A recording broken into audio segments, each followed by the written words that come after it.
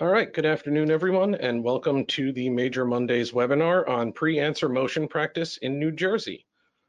As always, this is a live question and answer session, so if you have any questions, put them up in the chat box and we'll get to them at the end. So let's start off with what is the trigger for a potential pre-answer motion? In other words, when is a response required? So it's service of the summons and complaint. In New Jersey, the answer has to be filed within 35 days.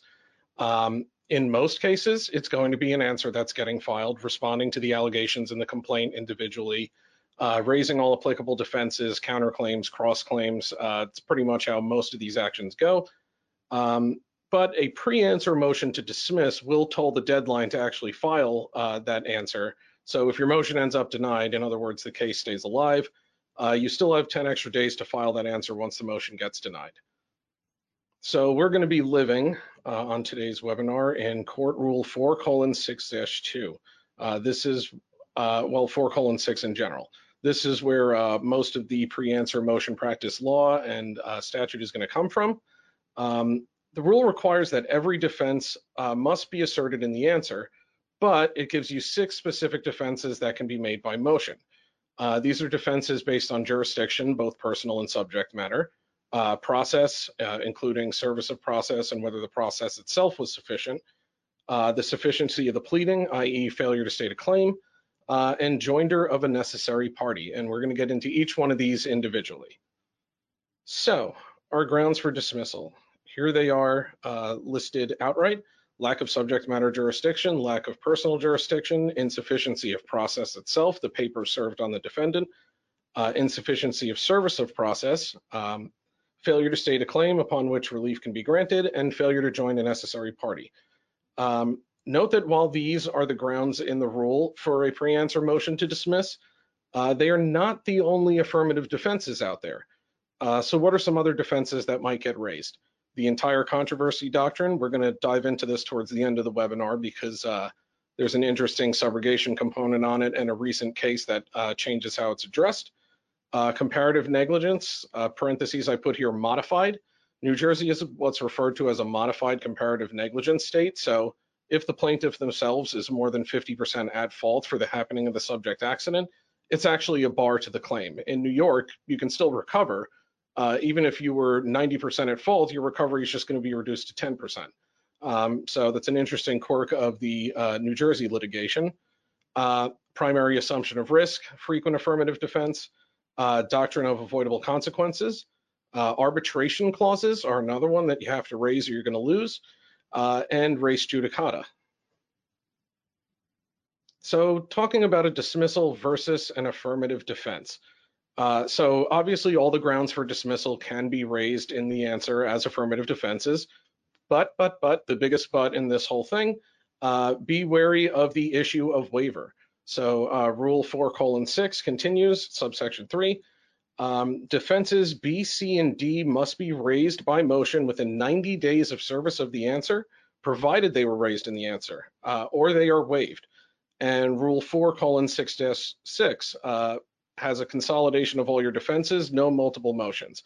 So you can't file a pre-answer motion to dismiss based on one of the 6 grounds from the rule and then file another one 10 days later. You got to do it all at once or not at all. So how does this boil down to actual litigation when you're filing a response? So you have the specific defenses laid out in 4:6-2. You have 6-3, which requires a motion within 90 days of service of the answer for your personal jurisdiction and your process defenses, those middle 3.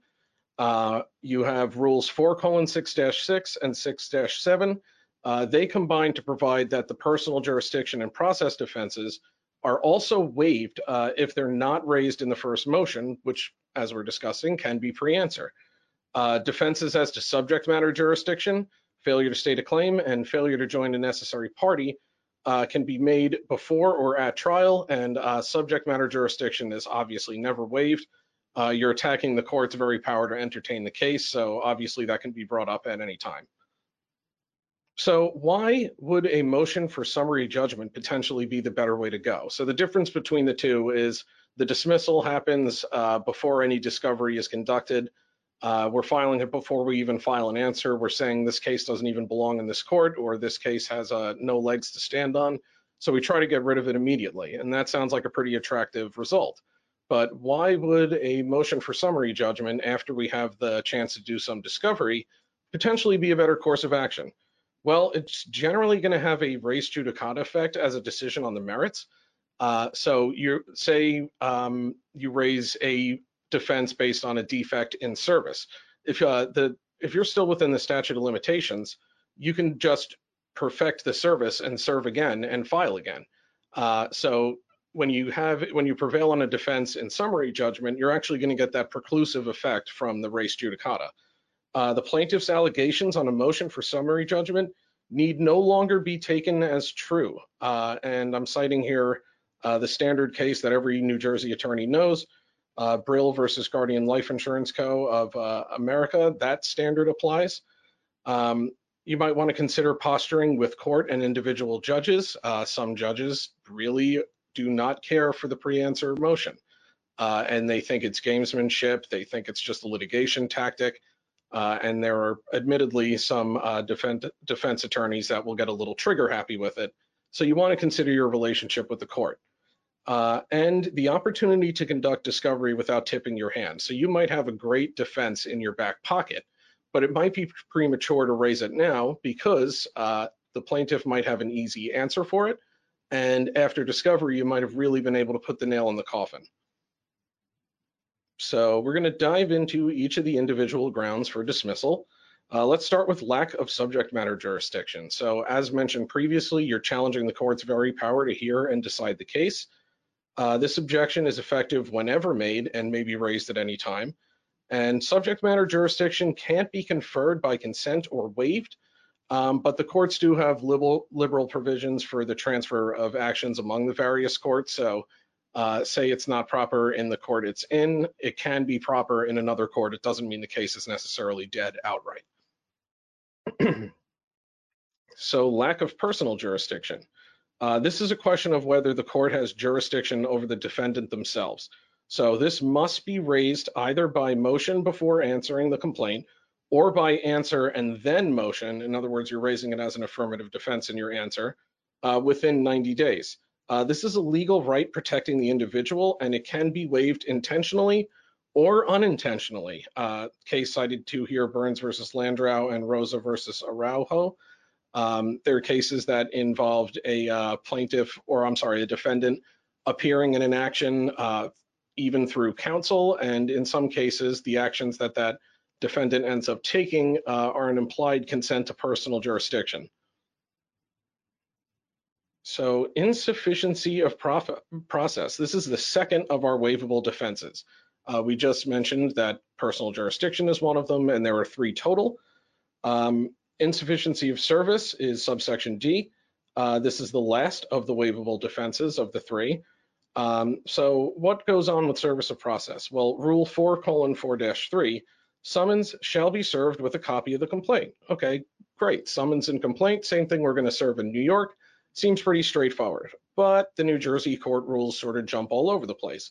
So we have Rule 4:5-1B and 4:5A-2 combined to require the inclusion of what's called a case information statement, or a CIS, and a track assignment notice. And the track assignment notice is just something that the court sends out within 10 days maximum after the case is filed that says what track it's on for discovery purposes. Normally it's going to be 300 days.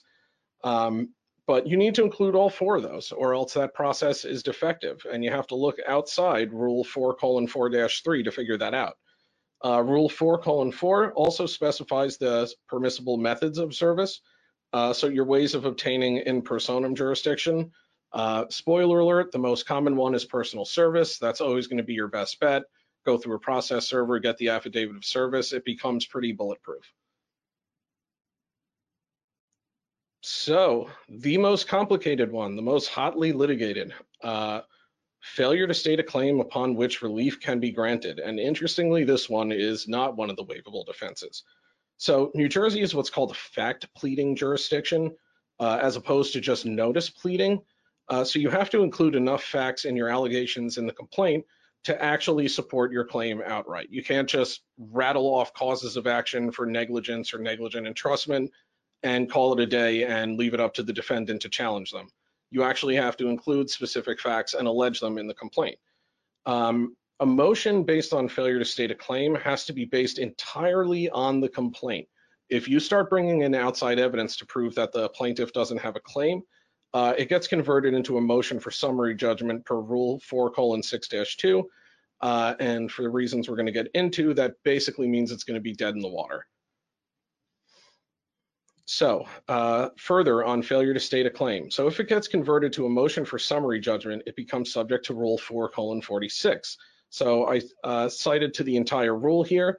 If the pleadings, depositions, answers to interrogatories, and admissions on file, together with the affidavits, if any, show that there is no genuine issue as to any material fact challenged and that the moving party is entitled to judgment or order as a matter of law. In other words, it's going to get your motion for failure to state a claim, because you included outside evidence, gets converted into a summary judgment motion, which normally is going to be based on discovery. But guess what? You filed this pre-answer and you don't have any discovery. So this is where I was getting at, where it's kind of dead in the water if you start trying to bring in anything other than the pleading itself.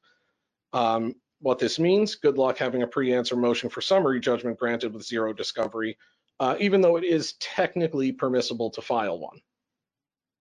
So continuing with the most complicated of these defenses. So it's a possibility as opposed to a plausibility standard. So what the court is going to be looking at is whether a cause of action is even suggested by the facts. So this is going to be an incredibly high bar to actually have it be granted. There are standards set forth in Printing Mart Morristown versus Sharp Electronics Corp. And Nostrame v. Santiago. Basically, it obligates the court to find the plaintiff's claim for them if the defendant raises this particular defense in a motion. The court has to search the complaint in depth, that's actually how it's worded, by the New Jersey Supreme Court, to determine if a cause of action can be gleaned with an opportunity to amend given to the plaintiff so they can amend their complaint. And it doesn't matter how poorly worded or far-fetched it may seem, the standard is the court's going to pore over the complaint and see if a cause of action can be taken out of it at all. The Supreme Court in Printing Mart instructs to grant dismissal under this particular ground only in, quote unquote, the rarest of instances. So, excuse me, the courts are literally under a directive to be very stingy with how often this one's going to be granted. So does it ever work? Well, the answer is yes. This is the perfect place for your statute of limitations defense. You're going to say that the claim was filed too late. This is your chance to do it. This is the one you would raise it under. And of course, you can't discount the possibility of a truly inept plaintiff's attorney that files it as a notice complaint instead of a fact complaint, and it has just so blatantly insufficient on its face. So the last of our individual grounds here, failure to join a necessary party. So we're going to look to Rule 4:28-1. A person subject to process shall be joined if complete relief cannot be accorded among the parties in person's absence, or the person claims an interest and disposition in their absence either impairs their ability to protect that interest or leaves other parties at substantial risk of multiple obligations. In other words, this is going to be multiple claims against the same defendants outside of the same cause of action. So if a person cannot be served with process, the court has to determine whether the action should be dismissed. So failure to join a necessary party, not necessarily fatal. It doesn't negate the court's power to adjudicate between the parties who have already been joined to the case. And a party is not considered truly indispensable unless they have an interest inevitably involved in the litigation subject matter, and judgment cannot be made without either adjudging or necessarily affecting their interests. So that's the standard per Chubb Custom Insurance Co. versus Prudential Insurance Co. So as always, with each and every one of the Major Mondays webinar, time for a little workers' compensation sidebar, since that's what most of you are here for. So Workers' Compensation Court in New Jersey has exclusive jurisdiction to determine the issue of employment status. So this is the case Lefkin versus Venturini. Though the Superior Court and the Division of Workers' Compensation have concurrent jurisdiction to decide an exclusivity defense, primary jurisdiction, as we just mentioned, is in the division because it can decide all aspects of the controversy in a manner binding on all interested parties. So this standard was set forth in Christensen versus Morgan. So how does this apply to pre-answer motion practice? Well, the defense of the bar of workers' comp exclusivity, in other words, I'm currently subject to a workers' compensation claim as your employer. I'm obligated by statute to pay you those benefits. You cannot turn around and sue me civilly now. One of the exceptions is the so-called Laidlaw claim for an intentional wrong. That's a webinar for another day. But that defense can be waived by failing to raise it by motion or as an affirmative defense prior to trial. And there's literally a case that sets this forth, Bender versus Rosen. So that lovely workers' comp exclusivity defense, which is really very powerful, can actually be waived if not raised and addressed timely.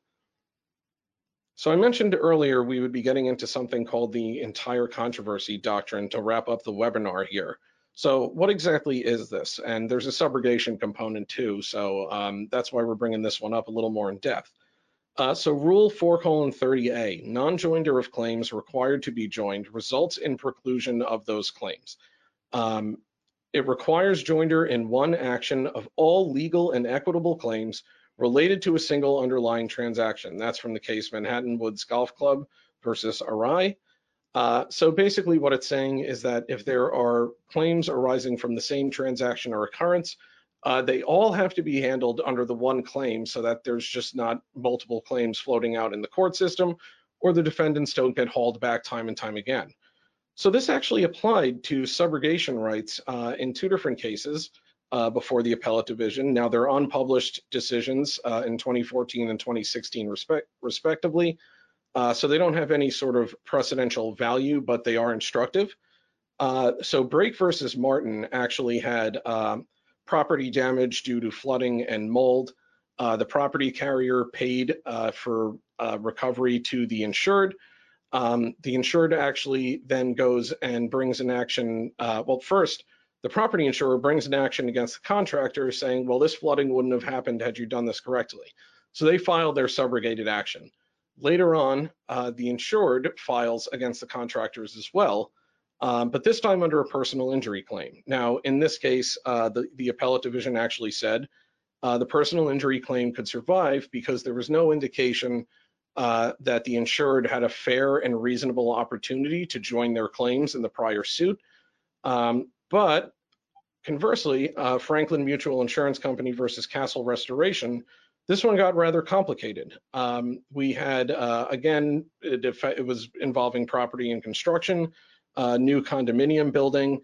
The tenant filed suit against the contractors.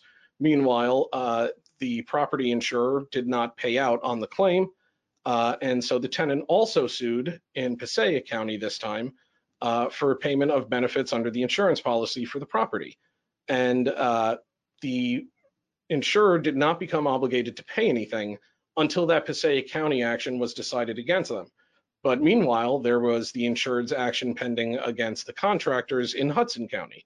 So the insured then tried to, or I'm sorry, the carrier then tried to subrogate against the contractors to get the recovery on what they became obligated to pay pursuant to the judgment against them in the Passaic County action. And that claim, that subrogation action, was actually barred. And the court even enumerates a number of different things that the carrier could have done differently to get it right. They could have joined in the suit against the contractors because of the potential for a subrogation interest. They could have filed a motion to consolidate the actions and then bifurcate the trial, asking for the issue of coverage to be resolved first. They could have intervened in the case. They could have filed their own suit in Passaic County against the contractors. They could have filed their own suit in Hudson County against the contractors. There was a number of different things the carrier could have done correctly, but they didn't do any of them. And so even though they didn't become obligated to pay until after that Passaic County case happened, it was held against them thanks to the entire controversy doctrine. So recently, we have a decision from July 21st, 2020, New Jersey Supreme Court case, Bank Leumi USA versus Kloss. So this is interesting. We now hold that the entire controversy doctrine likewise does not bar a party who files a successful motion to dismiss for failure to state a claim from later asserting claims that arise from the same transactional facts. So say you file a motion to dismiss for failure to state a claim, but you also might have a counterclaim or a cross-claim based on the same thing, and you prevail on your motion to dismiss. Well, what this decision is saying is that you prevailed on your motion to dismiss. That's not going to be held against you. You can still bring your counterclaim. It's not necessarily going to bar it under the entire controversy doctrine. So it's an interesting little twist added just recently in July. So now we will get to the question and answer portion. Let me get my webinar open. And I do not see any questions. All right, well, thank you very much for joining us for the September 2020 Major Mondays webinar. And as always, we hope to see you next month.